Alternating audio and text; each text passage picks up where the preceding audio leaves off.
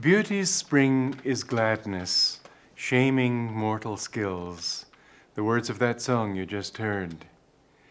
If we want to create beauty in this world, if in our work we want to produce things that are worthwhile, then the wellspring of that is to be happy and harmonious in ourselves. It's from that inner gladness that we receive the inspiration to do worthwhile things. And so today, I'm going to talk on creating harmony in the workplace.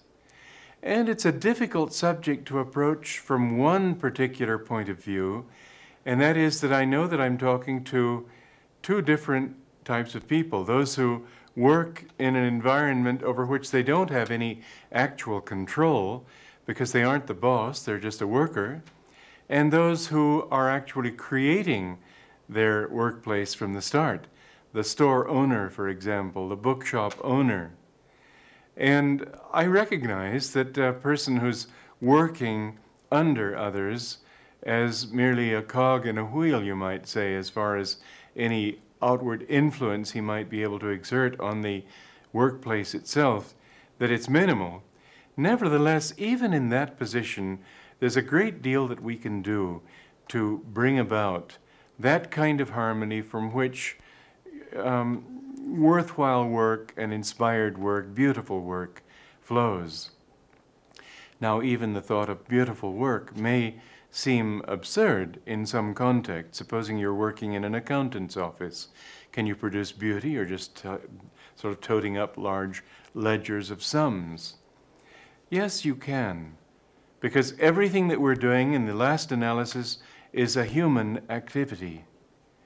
There are people who are working in the most humdrum situations, positions, who actually are able to inspire other people.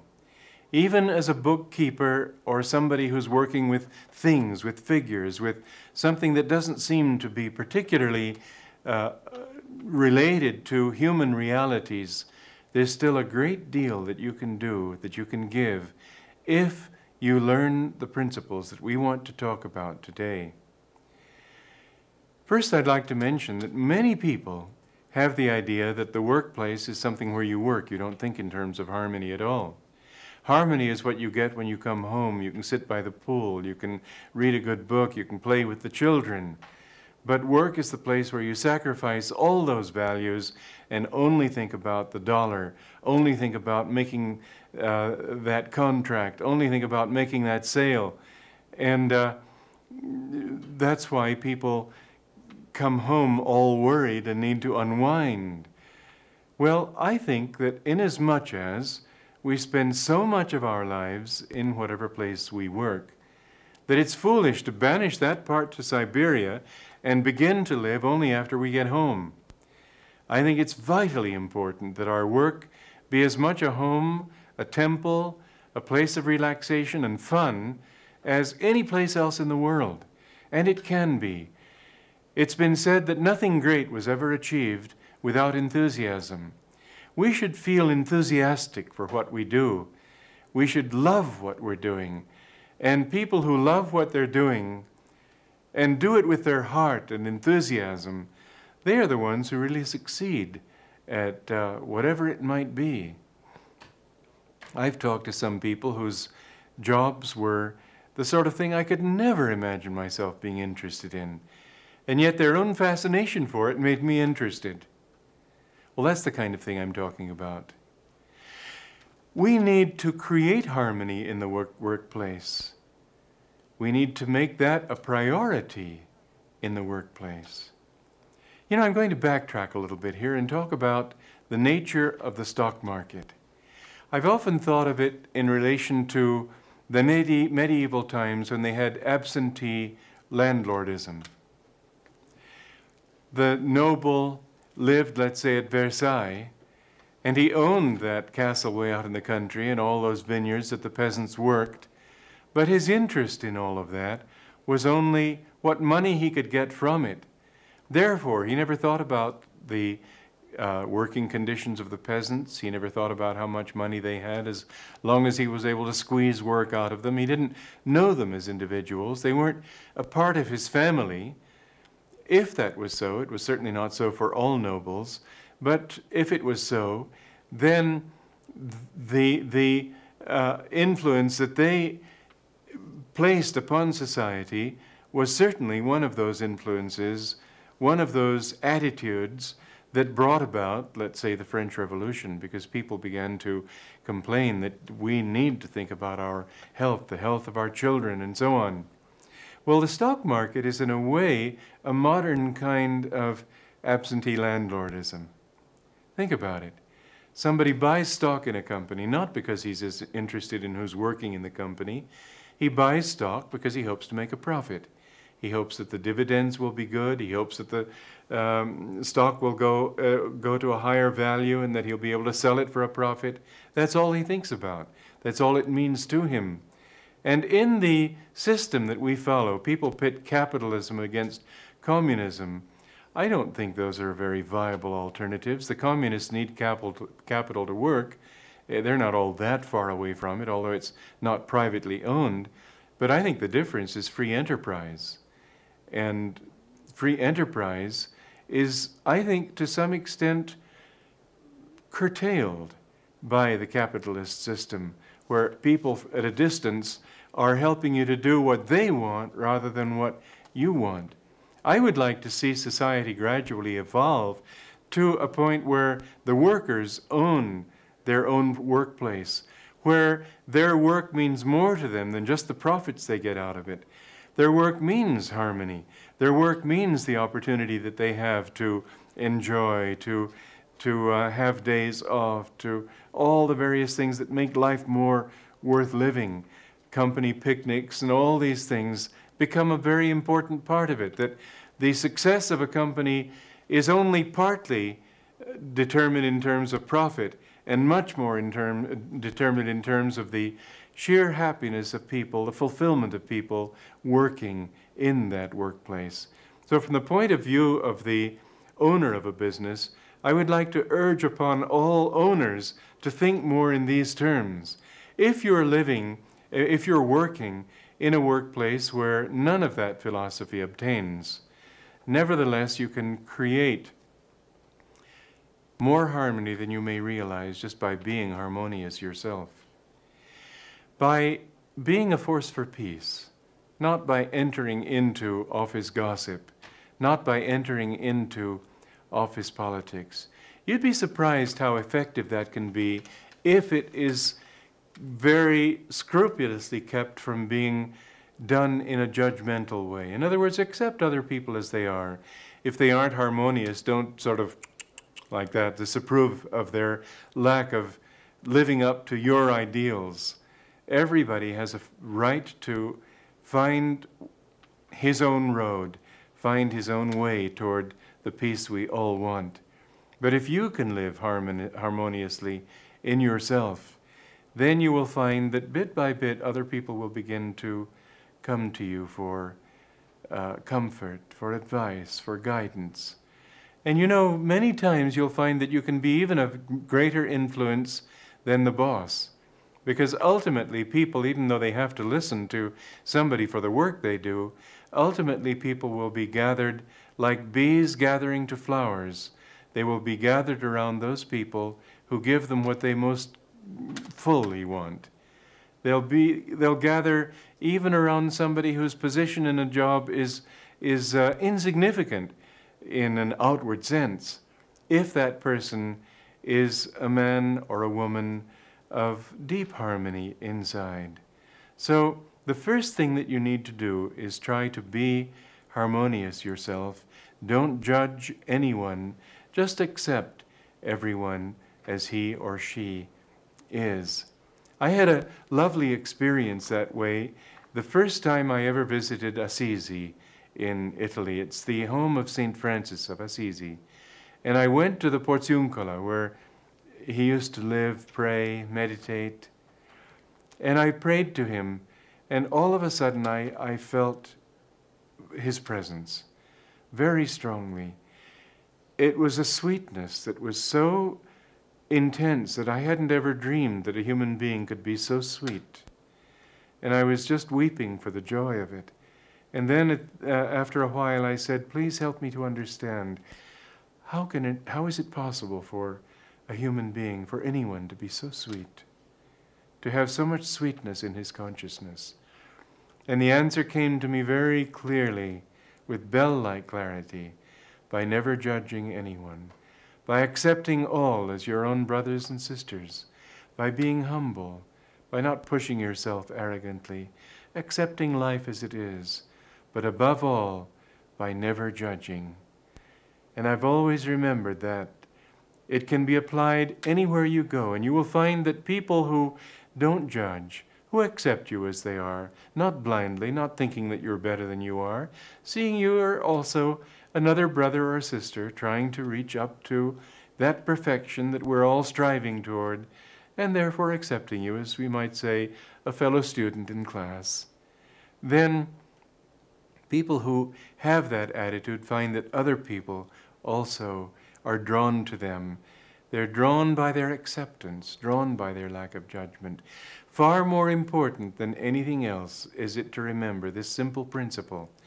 If you are the owner of a business, then all the more importantly, can I say this next point, in the community where I live, it's called Ananda World Brotherhood Village near Nevada City, California, we have a principle. People are more important than things.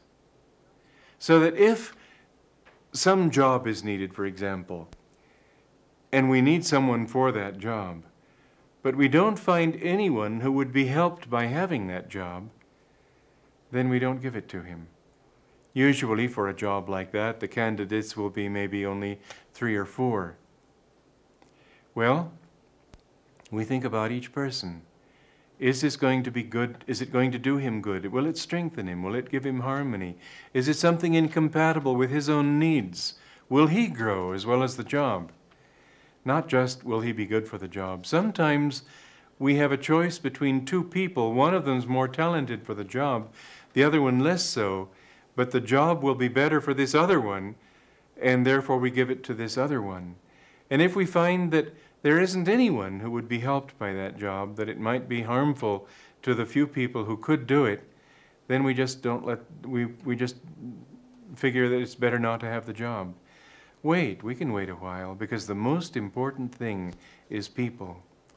I sent somebody to a center a little while ago, and he was really shocked when I told him, because he thought he was going to build the center. I said, remember, the people you have working for you, with you, are much more important than anything that you can do. If you have a harmonious team and you fail in one project, you'll succeed in 100 others. But if you work so hard to succeed in that one project that the team gets out of harmony and out of balance, that project may work, but 100 others may be spoiled. The most important thing you need to do is to develop the people who are working with you. Develop them in harmony. Show them your love. Show them respect. Show them that when something goes wrong in their lives, that you take the time to care. You may think, oh, but I've got so much else to do. No, their needs right now are more important than any job you can do, because their needs are what will make this work ultimately bring it to that kind of success, that level of success, where anything that you all try to do just happens automatically. There's no difficulty in working when you're all working harmoniously in the same direction. Most of the problem with work is that people are working at cross purposes, pushing and pushing against, and so ending up in the middle. When you can learn to work with people, you draw them gradually together into a whole. Back when I was 21, I wanted to be a playwright, and I was working in a theater, and we had a quartet, a barbershop quartet that was a part of a play, and I was a part of this quartet. And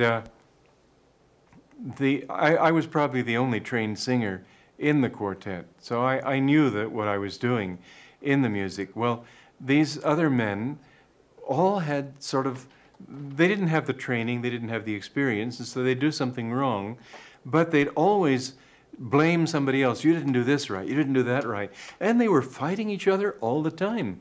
Well, I found the best thing to make it work harmoniously was to say, no, I'm sorry, it was my fault. And as long as they had somebody to blame, it was fine.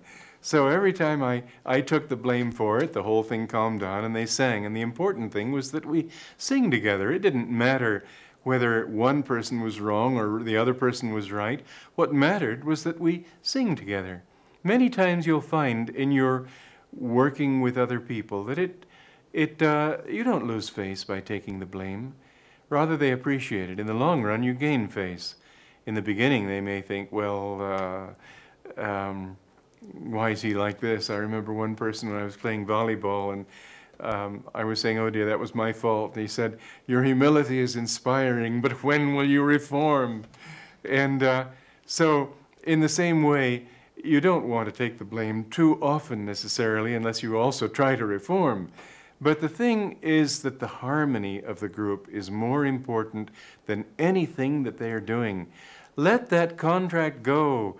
Don't always make the means more important than the end. The end is not the money that you make, but the total good that you can bring into the world and into people's lives. And you will only bring it to the extent that the vibrations are harmonious. When you do a good thing with disharmonious vibrations, some subtle influence of evil will remain, of disharmony. Whereas if you do even something that doesn't work all that well, but do it with harmony, some good will be there. Best, of course, obviously, is to bring the two together, to work harmoniously and work well and efficiently. This is the skill of management. In fact, I've written a book called The Art of Supportive Leadership that contains many, many rules for how to bring people together so that they'll all work harmoniously on a project. Now, if you are the owner of your business, then you're in a singularly fortunate position because you can make things happen that otherwise it would be much more difficult to suggest, perhaps. Don't overlook the importance of harmony in an outward way. Harmonious colors, harmonious sounds. You go into some places and you find nothing but music that sort of jars you. Make music, play music that will put people in a relaxed state of mind. Mind you, in a shop especially, it's important because then when you're relaxed, you're receptive. And when you're receptive, you're more willing to buy. Whereas if you're unreceptive, then you're not willing to buy, you're not willing to listen.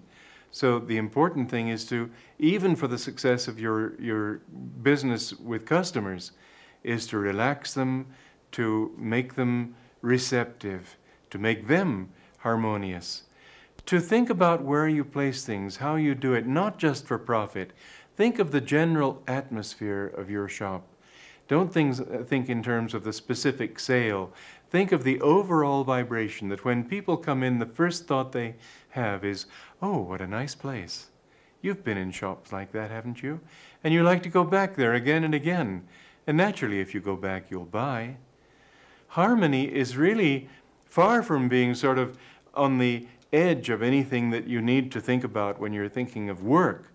It's really a central consideration. It's from a heart of harmony that you will be able to produce, as well as you possibly can produce, all levels of products, of activity, of services.